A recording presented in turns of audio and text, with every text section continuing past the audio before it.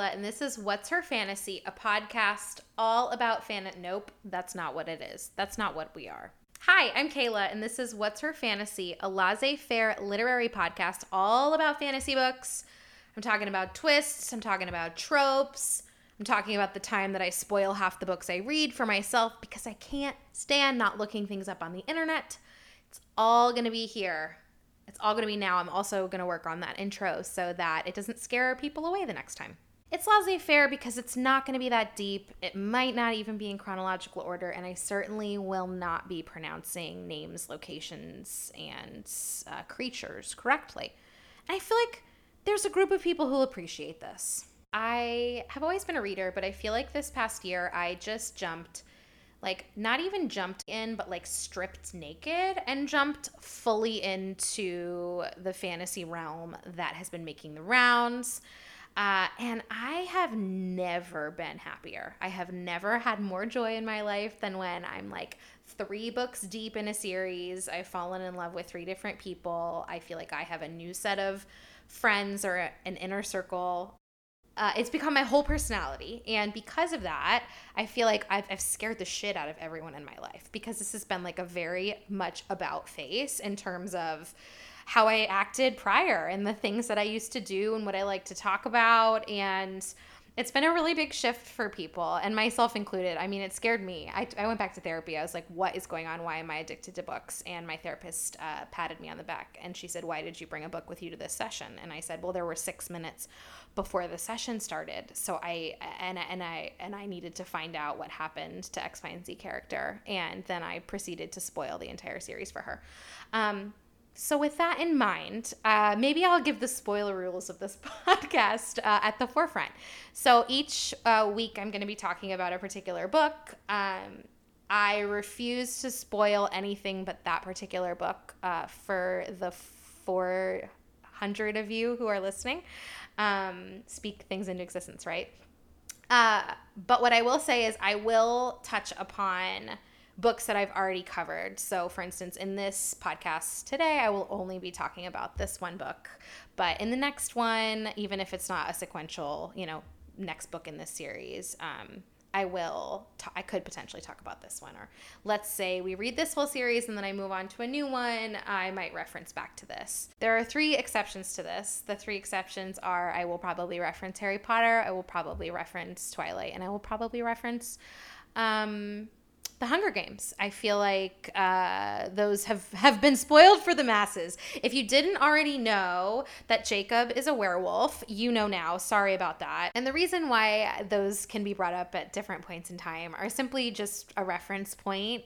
Those are books I read growing up and into throughout young adulthood and into my adult life. And those are, I think, some of the things that will compare from a romance perspective or from a magic perspective or fantasy perspective, even though those are, YA reads. And this podcast will skew more adult, but we can still compare to some of the plot points and, that one kiss in that one book, Fade to Black, Bella and Edward. I feel like those, there's a natural desire to compare some of the newer fantasy works to some of those fantasy stories of our youth.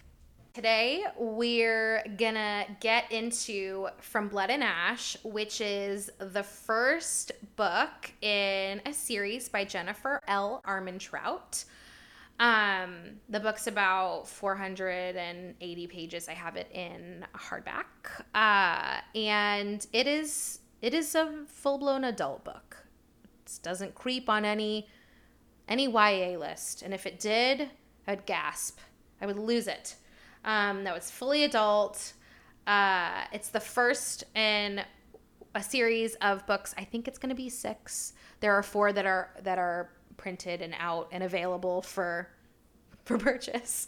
Not sponsored by anyone, never even done a podcast before. So, but if I could be sponsored by anyone, honestly, I feel like a good fit for this podcast would be Outback Steakhouse, because it's no rules, just right. There are no rules to this. I'm not going to, like I said, I'm not going to be going very deep. I'm probably not going to be very accurate, but what it will be is I feel like talking to one of your friends about a book that you both just read. We're going to jump around a lot. I'm just going to yell out characters' names that I thought were impressive or attractive or I hated. And then, we'll talk about some of the tropes, and we'll talk about some of the levels of spice and what was brought in from a literary plot device standpoint. I don't even know what that means. I don't know where that came from. I feel like some god just bestowed that sentence upon me. All that to say, this book was a ringer. I went into it not knowing much, but knowing everything. And I know that sounds a little confusing, but let me explain. So I started to read this series after coming off of a really intense Sarah J. Maas binge of ACOTAR, A Court of Thorns and Roses series, Crescent City, books 1 and 2, and then all 8 books of Throne of Glass. And I was feeling pretty low. And it was recommended to me to read the From Blood and Ash series. And so I started it, and it was a little hard to get into because obviously I had fallen in love with countless characters from the previous books that I was reading. And I was sad that was over. So I decided that I needed a little push to get me fully in. I had read the first few pages of this book, and the very last sentence of the first chapter of this book sucked me in. I remember, I don't know if it's dopamine or serotonin or oxytocin. I don't know what brain chemical. I felt it trickle out when I read this sentence at the end of the first chapter, which the sentence is, this is probably like the only time I'll ever read directly from a book because I also don't excel at reading aloud. An arm curled around my waist, pulling me back against a very hard male body. This, a deep voice whispered, is unexpected. Come on. Like, that's a good, I was like, oh, dang. So I was interested. But, I still needed a little bit more of a push, I guess. I just sold that on being so interesting. And then I got off there and I was like, well, actually, I need more. So the only things that I had heard about this book at all were that there was a hottie named Hawk and a hottie named Castile. That's all I knew. And I had just come off of reading Throne of Glass, which has... and ACOTAR and all of those books, which has multiple characters, right? There are multiple people, there's inner circles, there's all types of different characters. That is not a spoiler for any of the Sarah J. Maas books. It's just a fact. So it would be a really boring book if there were no other characters. Just like this is probably going to be a really boring podcast because there's no other characters. It's just me. But I promise it's not going to be that long. It's only going to be like 15 minutes. And should you desire to participate in this podcast with me, nothing would make me happier. Please send me an email, whatsherfantasypodcast@gmail.com. Let's get on this together. Let's talk about it all. I want someone here to talk with me besides my dog, who has witnessed 3 a.m. screaming at the end of all of these books. She's witnessed, I actually threw a book, not at her. She thought I was throwing it at her. I didn't throw it at her. I threw it on the near opposite side of the room, but she was so offended that this was happening at 3 a.m. that she took it personally. And honestly, I was so offended by how that book ended, I took it personally too. All that to say, I decided to look up who this Hawk person is. Single character fan art. And I chose single character because sometimes when you look up fan art, you'll see like a relationship a little bit spoiled because it'll show 2 characters together. So I said, I'm going to look up single character fan art. So I look up Hawk and I saw a picture of him and I was like, dang, okay, this guy is hot. So I'm like, okay, this is actually, it helped. Whatever that chemical was that dripped, more of it dripped. And then I was like, okay, well, let me look up this other dude named Castile. I'm pausing for dramatic effect. It is the same person. All of you who have read this, it is the same person. It was the worst spoiler. And then I thought to myself, great, I'm trying to dig my way out of a 15-book hangover. And now I feel like I've spoiled this book for myself. And this is probably like the big twist, the big thing that you read this for. I was so dead wrong. People encouraged me to keep reading it. I kept reading it. I'm so glad I did because this, I don't even want to call it enemies to lovers. This is an enemies to even bigger enemies story. This story is the only one I would say in the last like 4 or 5 months that kept me up till 2 a.m. reading, because this slow burn was so slowly burning. It was burning so slowly. This slow burn was so slowly burning that it was eating me alive. I'm going to describe this book in 3 words, and I haven't even thought of those 3 words yet, but I'm going to think of them right now. Okay, they're going to be on the fly. The first word is chaotic. It's chaotic. You think you know what's going on, and then 30 seconds later, you're hit with like a whole different wealth of information. And I think that's okay. Some people might say like, oh, that's poor writing, or, oh, that's just they needed to drop in more information. I felt like it was fun. I felt like I never knew what to expect for what was coming. The second word that I would use to describe this is betrayal. Honestly, I personally am not in this book, but I personally felt betrayed by Hawk/Castile at the end of this book. The third word that I would use to describe this tale is honeydew. No, I would say the third word that I would use to describe this book is charged. It's sexually charged from the first from that first sentence. I'm sweating just thinking about it. It is it rapidly charges. It rapidly and slowly charges all at the same time. So basically, I'm gonna fail at this, but I do not care. Basically, the book is about a maiden.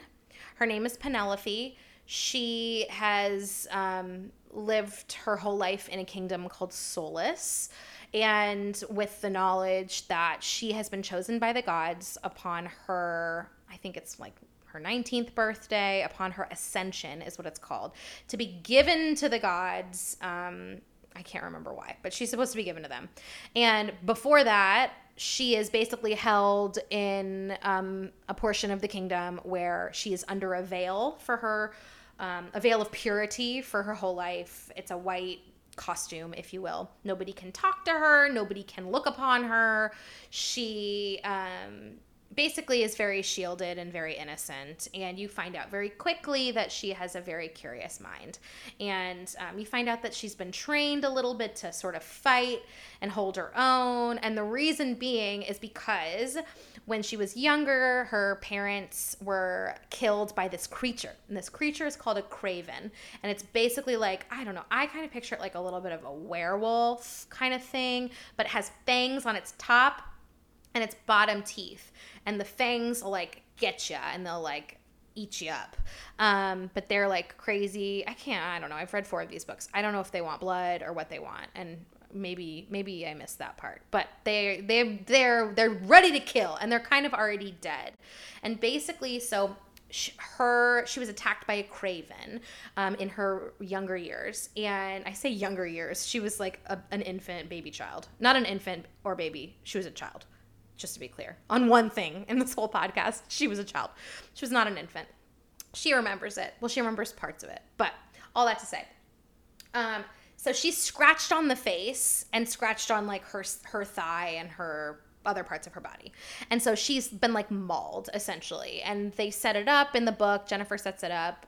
Jennifer, my friend, the writer. She's not my friend. I don't know her. I don't know why I said that. But she's attacked by this craven. And it sort of, it's like the juxtaposition between her being very beautiful but having this like scar that everyone looks upon. She's very self-conscious about it. And she also wears this veil. And so essentially she sneaks out of the castle, sneaks out of the house for a night of fun, goes to this, I don't know. They made it sound like it was like a club, but it's like, she's playing poker. She has like a woven dagger on her thigh. So she's like definitely not the innocent girl that, people think she is as the maiden. But I will say this, she's very meek. She does not speak up. she keeps her opinions to herself, and she has to out of survival. She's not able to do this. She's abused if she speaks up or does anything wrong, or even doesn't do anything wrong, but this, horrific dude essentially like abuses the shit out of her. And so she sneaks out to live. Her kind of thing is like, I want to live before I basically can't live and I'm given to the gods. She's there. She runs into one of her guards. She sees him from afar. She doesn't run into him, but she sees him, and basically she's like, oh my God, I have to hide. And this woman appears out of nowhere, and she's like, go upstairs, the third room on the left. It's not the third room. I can't remember what room, but go upstairs. The third room on the left is vacant. And so she runs upstairs and runs straight into the arms of none other than Hawk, a guard from the capital who is in town for nobody knows why. Dun, dun, dun. Okay, I feel like I've just spent like 10 minutes talking about that's just the first chapter, so I'm going to speed on through the rest. Essentially what happens is she has kind of like a kiss with this dude, and then I think he sucks on her boob a little bit, which I don't know, I kind of liked it, but I feel like she was very confused, and I think she kind of liked it too. He has to leave in the middle of their interaction, and she essentially goes back to the castle, decides not to wait for him. He asks her to wait. She doesn't. She goes back to the castle.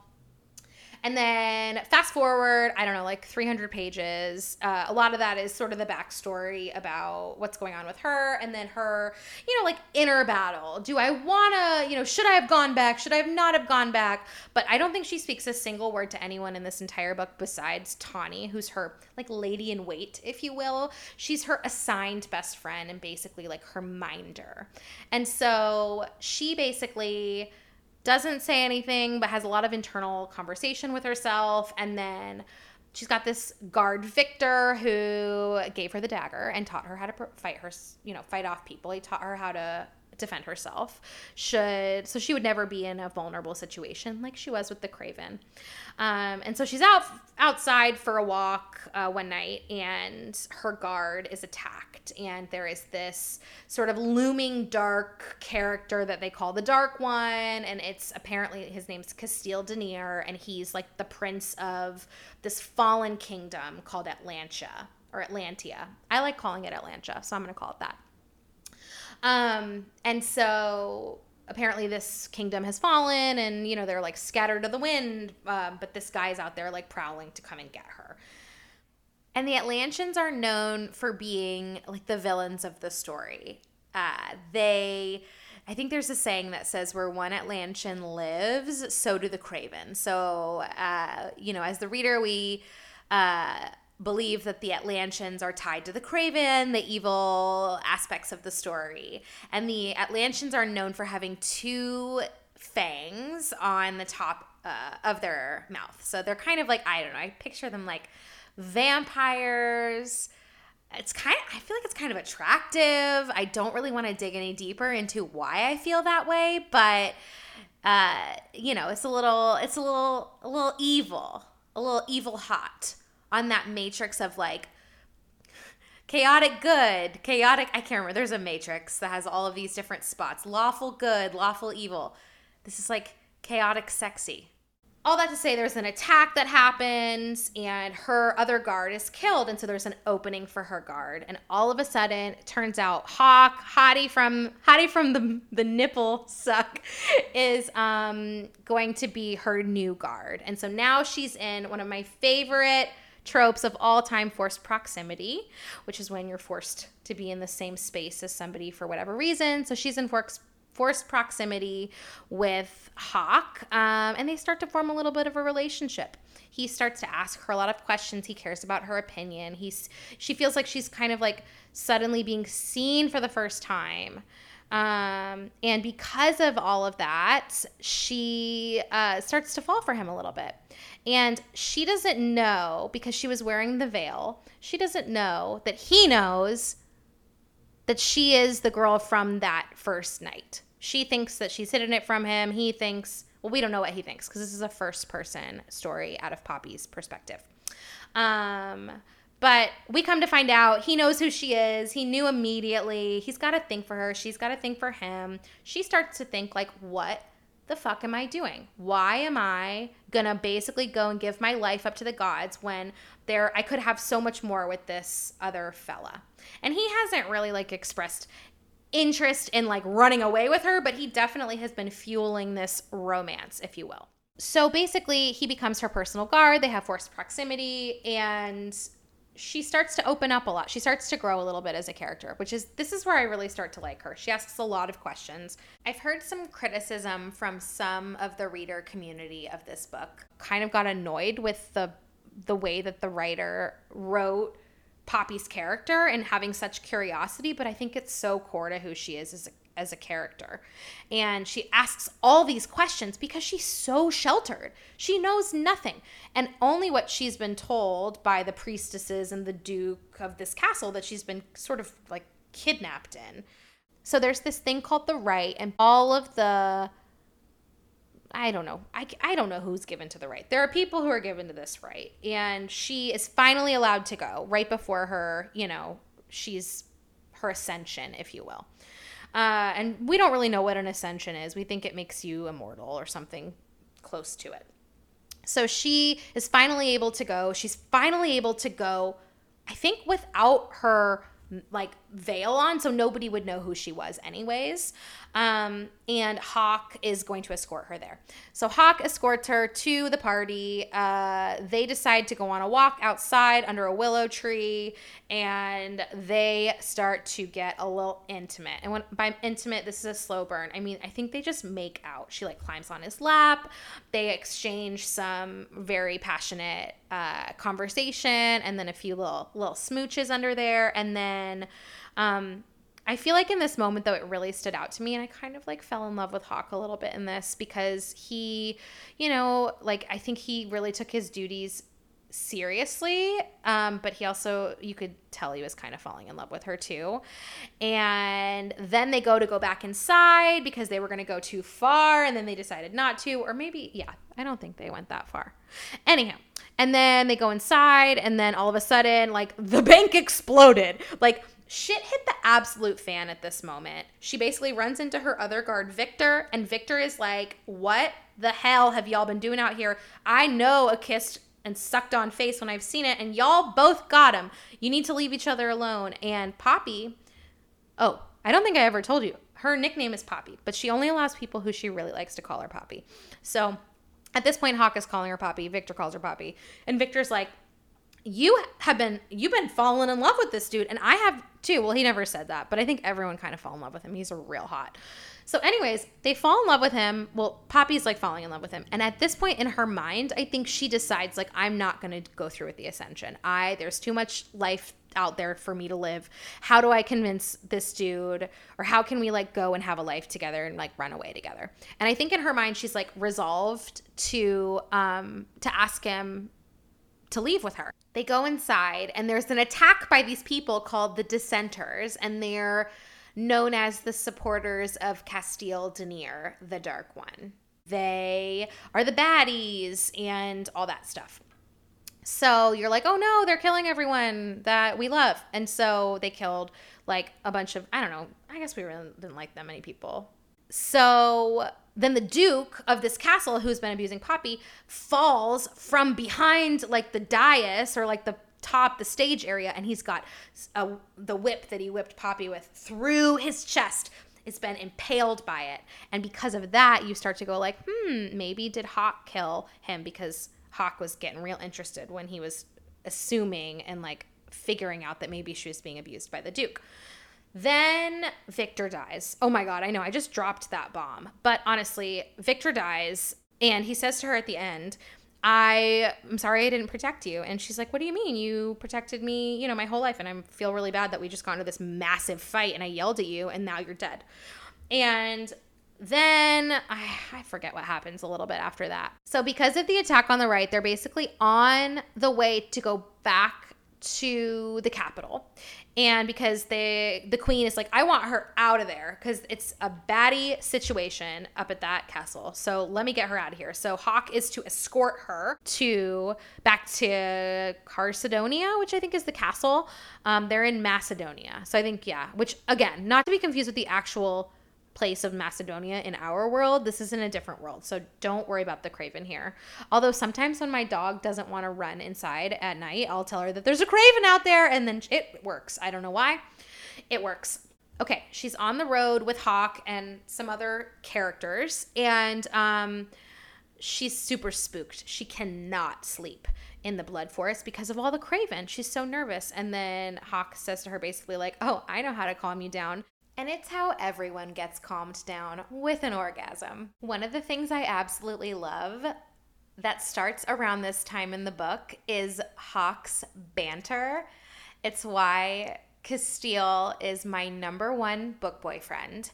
He just has a way with words that gives you like the full body shivers. And it could be anything from like the most lovely compliment to like the dirtiest thing whispered in bed. So Hawk's helping her out on the floor of the blood forest. You know, it's just little hand stuff. So nothing too R-rated at this point in time. But he says to her, which I think this just brings it up like a whole nother level. The shit that he's saying to her in this moment is some of the best spice that I've read in a book in a long time. And I'm like I like a good banter, obviously, like I just said. But I'm gonna read a sentence, and I realize I'm reading from the book a lot, so that might be a thing. Who knows? But he says to her, "Poppy, I bet you're as sweet as honeydew." This starts the beginning of an inside joke between them that I would say something I thought would not be hot at all. A kitchen fruit. Who thought that would be hot? Also, I know people who don't even like honeydew as a concept. It's not like, oh, strawberries. Everyone likes strawberries. Actually, I think there's a bunch of people who are allergic to strawberries. So I'm sorry. To you. She basically starts to say to herself like, oh my God, I have not lived. And then they end up at this, I think it's New Haven is the city that they're in. They end up at this castle overnight. And while they're there, one of the guards is basically like, oh my God, I think that this is like a bad situation that we're in. And just bear with me here. I think this is a super bad situation that we're in. So let's escape. And while they're escaping, there's like a big like sword fight between everyone. And then you find out in this, because they try and kill Poppy. They try and kill her. And you find out that not only is Hawk, dang it, I forgot a big part. It's the biggest part. And I think I know why I forgot it. And I'll tell you now. I forgot it because it made me so mad. This is the thing that made me so mad. This is the betrayal. This is the one moment of this book where I almost did not pick up the rest of the series. I was so pissed. So they get to this castle. They're spending the night. They're resting. And Poppy and Hawk start making out, and basically they sleep together. He takes her virginity. It's incredible. Meaning he is so wonderful with her. He treats her so well. He listens to her. He cares for her. He's everything you could ever want in someone, honestly, who's going to take your virginity. Like the most tender and ginger approach. And then, you know, it's good. It's spicy. But it was kind of like heart-wrenching in a good way. And the very next morning, she wakes up, he's gone, and then all of a sudden a fight ensues, and one of the guards thinks that there are dissenters among them. After Poppy is almost killed, it turns out that we find out, it's unveiled to us. I already knew this because of my Googling, but it's unveiled to us that the Dark One is among them, and it is in fact Hawk. It is Castile Denier. He is there. They are one and the same. And Poppy is so mad that she straight up stabs him in the chest. She realized that he's Atlantean. She all of a sudden sees his fangs, and she's like, no wonder that when he was kissing me, I felt like his mouth was kind of sharp. She stabs him in the heart. She tries to kill him. And then she runs out of the room. He runs after her. He finds her in the woods. He bites her neck. Which you think, like when I picked this up, I was like, oh, vampires and werewolves, like this is totally going to be like Twilight. I'm not interested in it. Or even like True Blood. And I feel like I was a little interested in True Blood. But this definitely feels like you're like, oh my God, I cannot be turned on by this like bloody bite. Oh, I was so wrong. It was so hot.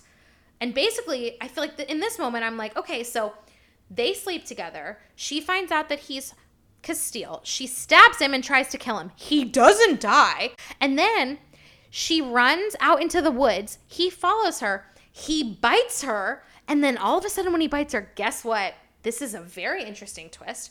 Whenever you get bitten by an Atlantean, you become very, very horny. And because of that, you want to be doing it with him. So she gets bit by him, and then she's like, okay, but we're doing this again. And this time, Castile is not holding back. This is not hey, let's take it slow. This is your first time. This is like hungrily ripping at the seams. It's lust-filled. It had me wishing that I was Poppy. Not the first time, and certainly not the last time. And then, even crazier, he's like, yeah, my intention was to kidnap you, but now I'm going to marry you. And then the book ends. He literally explains to her, I'm pretty sure, he explains to her that his whole plan was to kidnap her, to use her as a bargaining chip with the Queen of Solace so that he can get his brother back, because apparently he was held captive, not apparently, he was held captive for many, many years, like 50 years or something. And then his brother is now held captive instead, in his place. I don't know if that's what that means, but I think it should. And then his brother is there, so he's going to use Poppy as a bargaining chip. So the whole time he was pretending to be Hawk, the whole time he was getting with her under the willow, he was getting with her on the floor of the Blood Forest, he was getting with her in the New Haven Castle, he had ulterior motives. At some point in time, you think, like, oh, he had to have fallen in love with her. Absolutely not. He turns into the stark difference of who he was as Hawk, as Castile. It's like a Jekyll and Hyde Gemini situation. I would know. I'm a Gemini.